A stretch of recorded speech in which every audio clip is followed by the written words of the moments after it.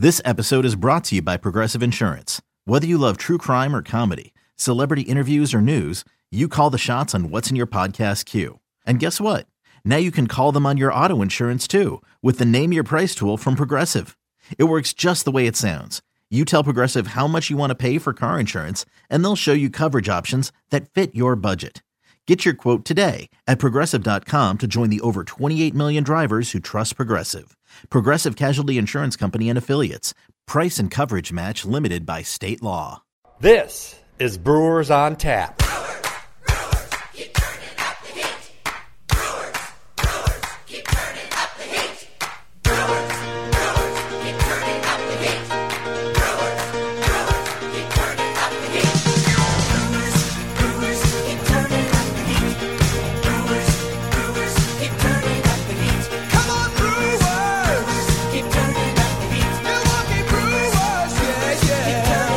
Welcome to Brewers on Tap, the official podcast of the Milwaukee Brewers. I'm Lane Grindle, and a reminder, you can get involved each and every week with comments or questions to the Brewers and to myself by using the hashtag Brewers on Tap. Well, on this edition of the podcast, we're going to catch up with Brewers right-handed pitcher Jimmy Nelson and the manager of the Brevard County Manatees, Joe Aralt. The Manatees off to a tough start this year, but have been playing better recently. And now, this week in Brewers history.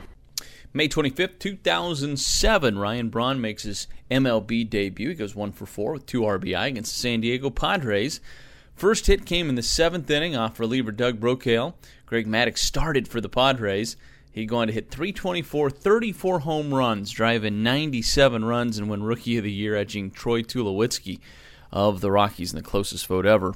He won by just 2 votes, 128 to 126. And, of course, Bronny did that in just 113 games. All right, let's look at the week that was for the Brewers. Last Wednesday, the Brewers and Cubs were back at Miller Park, and it took extra innings to decide that one. The Brewers had a 1-0 lead going in the 9th before the Cubs tied it up. Had opportunities to win as well as the game wore on, but the Cubs prevailed 2-1 in 13 innings. Thursday, a bounce-back day game for the Crew, and a chance to take the series was still out there for them. Chris Carter made sure the flight to New York City was a happy one. 1-1 pitch, drilled to center. Back is Fowler, looking up. Game tied, 2-2. For Carter, his 12th home run of the year. And we're all knotted up. And just for good measure, Kirk Neuenhuis made sure of it as well. Neuenhuis sends one to right and deep. Way back. Get up. Get out of here and gone. For Neuenhuis, and we've got a winner in the Woodman's Food Market's home run inning. Mark Sprague from West Dallas just picked up $550 on a Kirk Neuenhuis home run, his second of the year, and the Brewers have the lead. The Brewers win it 5-4, take the series 2-1. Then the Mets welcomed the Crew to town for a hard-fought 3-game series. The Crew jumped out in front in Game 1 with a home run from, you guessed it, Chris Carter. The Mets would claw back, though, and win Game 1 of the series while coming from behind in all 3 games in the series to sweep the Brewers, including overcoming a 4-1 deficit on Saturday with Jacob deGrom on the hill for the Mets. There was a bright spot, though. Ramon Flores hit career home run number 1. And the pitch. Swinging a drive into right. Granderson back at the wall, leaping, gone for Flores, and the Brewers have the lead. David Wright hit a bases-loaded single in the bottom of the 9th to win it for the Mets, and then, of course, Sunday, a 1-0 deficit for the Mets turned into a 3-1 win. Noah Syndergaard was really good on the mound for New York. The Brewers had chances in all 3 games, but came up just short in all of them. Then, after an off day Monday, the Brewers returned to field on Tuesday night to open a 3-game set with the Braves. Ryan Braun left the building in the 4th for his 8th home run of the season, and Scooter Gennett drove in Jonathan Villar in the 8th inning as the Brewers prevailed 2-1. They're 19-26, and they'll finish out the 3-game series on Wednesday and Thursday before returning to Milwaukee. All right, let's catch up with Jimmy Nelson. Let's catch up with the Crew. Had a chance to catch up with Jimmy Nelson last week, and we talked about some of the starts that the other starting pitchers were starting to get deeper into games with and how encouraged he was by it because, of course, that's the goal. Yeah, for sure. I mean, our main goal as starters is to get as deep as we can in games because we know we're giving our team a chance to win, and helps those bullpen guys down there who have been used a lot, in April when we were kind of struggling as a starting rotation. So anytime you can go 7+, really you feel good about just kind of giving those guys a breather down there too.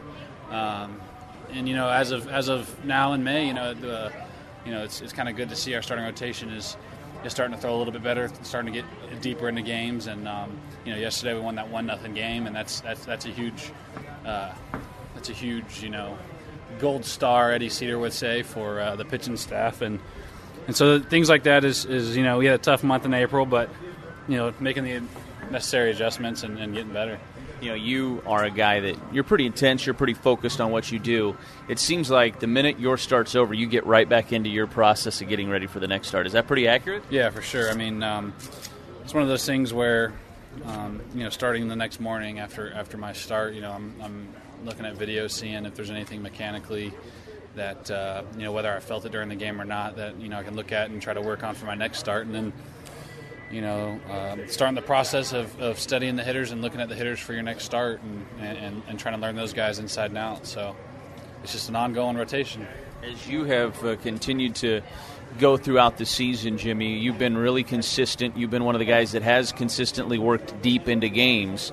And from that standpoint, do you wear that with pride, that you're kind of one of the leaders of this rotation right now? Yeah, I mean, for sure. It's like I said earlier, it's our number one goal is to get deep into games and log as many innings as we can. I mean, because if they keep putting us back out there, that means that we're keeping our team close or we're winning. So, the work that we put in between starts and in the off season is what pays off during the season. Your stamina and your strength and holding it throughout the long season. That's definitely one thing I take pride in. How excited are you guys when you see a guy like Junior Guerra, who at 31 gets his first win earlier this year and then goes out and pitches like he did last night? How fun is that for you guys to see a guy like that come into his own? No, it's awesome, man. He's been great so far. He's got great stuff. I mean, and for a guy at his age to just the perseverance is something that I think anybody can appreciate. So it's a good quality to have, and he's a very humble guy, kind of a quiet guy, very humble guy, and it's exciting to watch him pitch. Last question, then we'll let you go, Jimmy.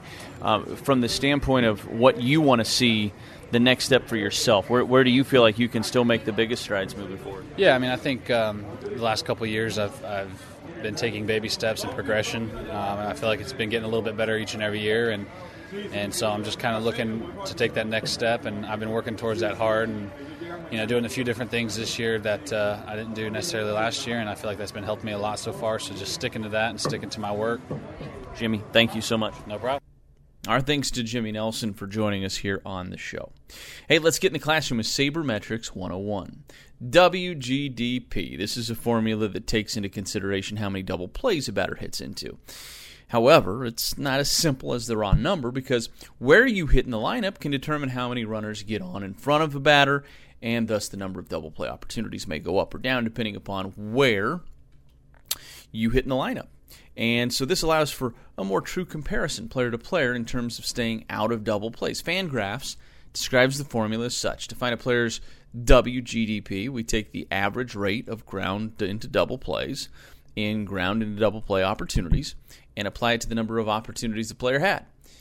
If they have fewer than average GDP, they get a bonus. If they have more, well, they take runs away from them, and that's how they calculate that.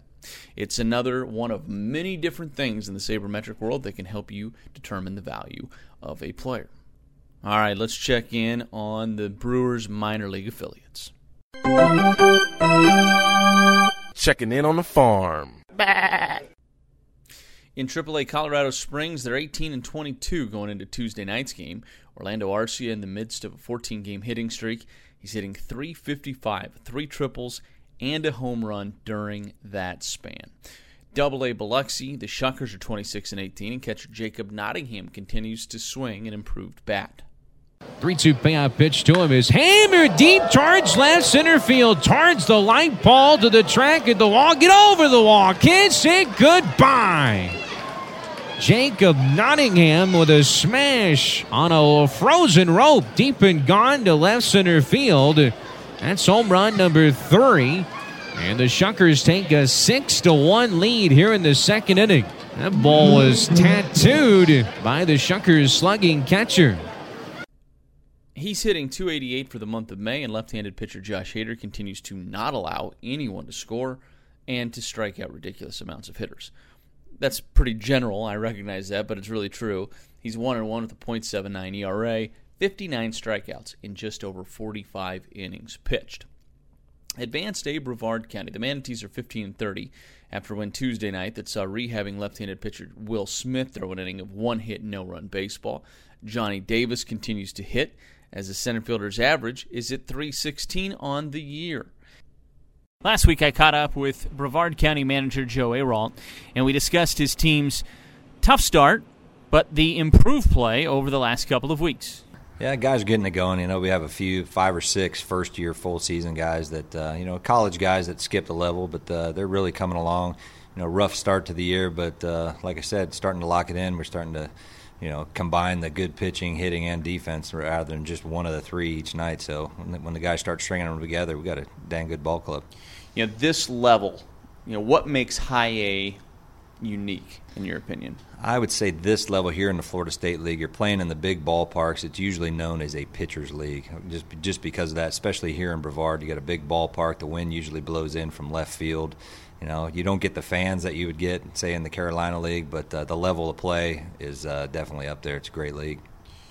You mentioned college guys versus high school guys. Do you see, is it a pretty good blend, or do you usually see more of the college guys ending up in High A and more of the high school guys starting out, obviously, in A and then maybe jumping to Double A? I'd say this league is a good mix. You see some guys, I know when I was with the Reds, Yonder Alonso skipped right in to the Florida State League. Certain guys will do that. We have a few guys, that signed out of last year's draft skipping low A level. So, but I would say overall it's a pretty mixed league. The high school guys working their way up end up getting to this level and just getting after it. Let's go through some of your players. Johnny Davis, had a chance to talk to him. He's a confident kid. He knows he has great ability. He's a great story, too. Yeah, for sure. From his background, the first thing that comes to my mind when you say his name is speed. The kid can flat out fly. Playing back in the day with Deion Sanders, and seeing Billy Hamilton back in the day, those guys, he has that elite speed on the bases. Just got to lock things in. And seeing the improvements over the last year and a half, having to deal with his knee injury last year, but how he's running balls down in the outfield, saving our pitchers so many runs, in this short span in the first month.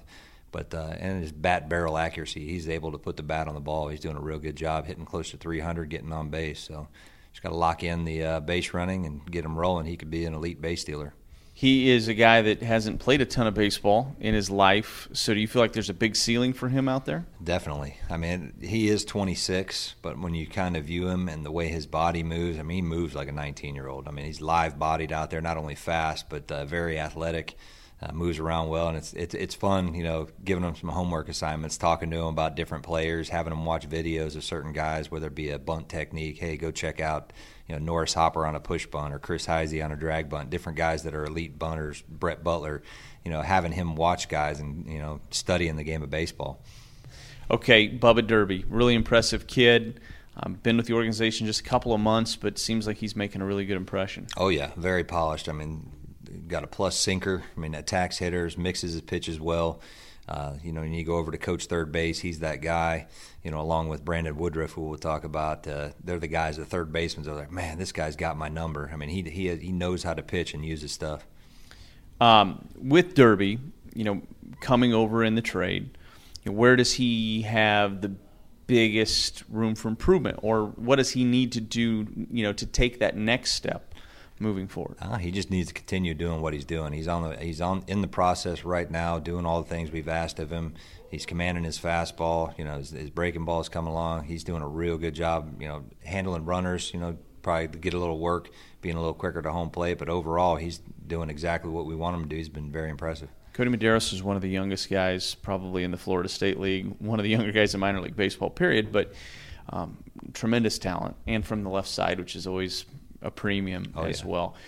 How has he handled the transition? A little bit of a rough start. Seems like his last couple times out have been much better. Yeah, he's been real good. He's either been really dominant or had to deal with a couple rough patches, but he's very composed on the mound. For a young kid, only 19, how he is on the mound, even if he's getting hit a little bit, you couldn't tell if he was winning 4-0 or losing 5-0. He's same guy, but movement on his fastball. I mean, makes hitters look ugly. When we're on the opposite dugout, you better be behind the screen because there's a lot of balls getting rocketed over in that opposite field dugout because guys are late on that fastball. He's sneaky, gets on you. And at 19, I mean, did you guys anticipate that there would be some rough patches at high A, but at advanced A, but knowing that it's good for him to work through those things? There's definitely been more positives than any rough patches. He's done a real good job. You know, I'd say the only negative has been his back locking up on him the other day. Hopefully everything he comes through. You know, it's a hot day, you know, just a little cramping hopefully, and he's good to go. But you know, anytime 19-year-old in this league, it's tough to breeze through a league, but he's got the stuff to do it. Ponce has been hurt, but one of the most impressive guys physically you'll come across, obviously. Andre the Giant, I mean, he's a monster. I mean, just seeing a baseball in his hand looks like a golf ball in my hand. He's a monstrous kid and great makeup. I'm looking forward to getting him on the bump and watching him pitch. You know, I talked to some of those guys about, you know, the transition that so many pitchers go through from being a guy in high school they're a pitcher, but they're really a thrower, and they just have better stuff than everybody else. And then you get here, you got to make the transition to being a pitcher. You know, how have you seen, just in general with all those guys, but maybe we start with Ponce, make that transition to up here, you know, winning a lot of those battles? I've only seen Ponce. It was one game in spring training, and it was a dominating performance. I mean, attacked hitters, you know, with his fastball, good breaking ball. He was on that day. So, yeah, for him, just seeing that one outing, I'm real excited for him to get ready and get back on the mound for us to check him out. But our other guys, Dave Chavarria, our pitching coach, I mean, he's a top-notch guy, knows the game, and just getting these guys on a routine at this level so they're ready to go to Double-A. But he does a real good job, you know, talking to them about how to utilize their pitches, especially the changeup, you know, and working with their curveball, slider, whichever their off-speed breaking pitch is, and then maximizing their fastball velocity, working on the four-seamer. We have some guys, you know, throwing two-seamers like Derby, but a lot of our guys getting that, being able to command their fastball, and he does a good job with those guys, getting that across to them. Brandon Woodruff was here. He's graduated, so to speak, to Double-A Biloxi, but what a start to the season he had. What was he doing so well? Well, seeing him from last year to this year, his confidence and strength through the roof in spring training. I mean, seeing him there, very determined, focused, different guy, and he went out on the mound and started the season just with dominating stuff from pitch one. I mean, seeing him from 95 to 98, anywhere in that range with his fastball, plus slider and changeup, also good curveball that he mixes in there. So a four-pitch guy, you know, he's got 3 for me plus pitches that he's working with right now, and the confidence is way up. So he's a big, bright future for him. We were talking about Ponce being a big guy. Clint Coulter's physically as impressive as they come as well. And obviously hurt right now, but seemed like he was playing better before the injury, which was what made that unfortunate. For sure. I mean, he's got the tools to go with that size. He's got raw power. He's got probably the best arm in the league in the outfield. He's really starting to come along. You know, minimal experience out there, came in as a catcher. So just getting acclimated in the outfield, and he's doing a good job working with Ned Yost here now. He's worked with Reggie Williams in the past, and Tony Diggs, our outfield base running coordinator. But, you know, he's very receptive to the information, trying to take it into the games and getting him going. Hopefully he gets healthy and back in our lineup. What's it like to have Ned the Fourth here? Do you guys have a lot of fun with him? Oh, he's the best. I've been with him probably 6 years now. So, I mean, a lot in common, our backgrounds. His dad was actually one of our coaches when I was with the Braves organization. So we both like to hunt and fish, and it's a good time with Ned every day. He does a great job. Call him the hit doctor. You know, works well with the guys. Comes with energy every day. Makes it fun. Hey, we appreciate it. Thanks so much. You got it. Our thanks to the skipper of the Manatees. Class A Wisconsin, the Timber Rattlers are 21-24 on the year. David Denson is hitting .304. He's driven in 20. Outfield prospect Trent Clark was off to a good start, but he's been injured for the last week. It's not serious. He's expected to be back within the next few weeks. Jake Gatewood picked up 2 more hits on Tuesday night to up his average to .262. He's hit 7 home runs in May. Freddie Peralta is only 19, but he's been really good this year. Peralta trying to finish it off with a flourish in front of 6,026 tonight. Fans are clapping, starting to rise to their feet. The 0-2 pitch from Peralta. him swinging, and the Rattlers win. He's sporting a 2.01 ERA so far this season. Here's what's on tap with the Brewers. All right, Spring Madness is back over Memorial Day weekend, Friday, May 27th through Monday, May 30th. 50% off tickets, special 414 concession pricing, $4 beers, $1 hot dogs and sodas, $4 nachos. Sunday the 29th, double kids promo. You're going to love this. Paint your own Bernie Brewer bobblehead. I've seen it. It's awesome. White body bobblehead comes with the paint set for the kids, and they can paint their own bobblehead, or you can too. Kids eat free Sunday. All kids 14 and under get a hot dog, bottled water, apple slices, and an ice cream treat.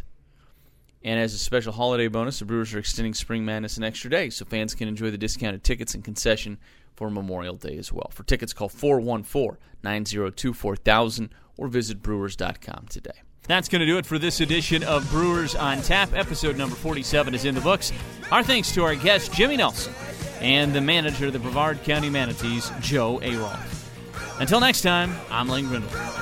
Brewers!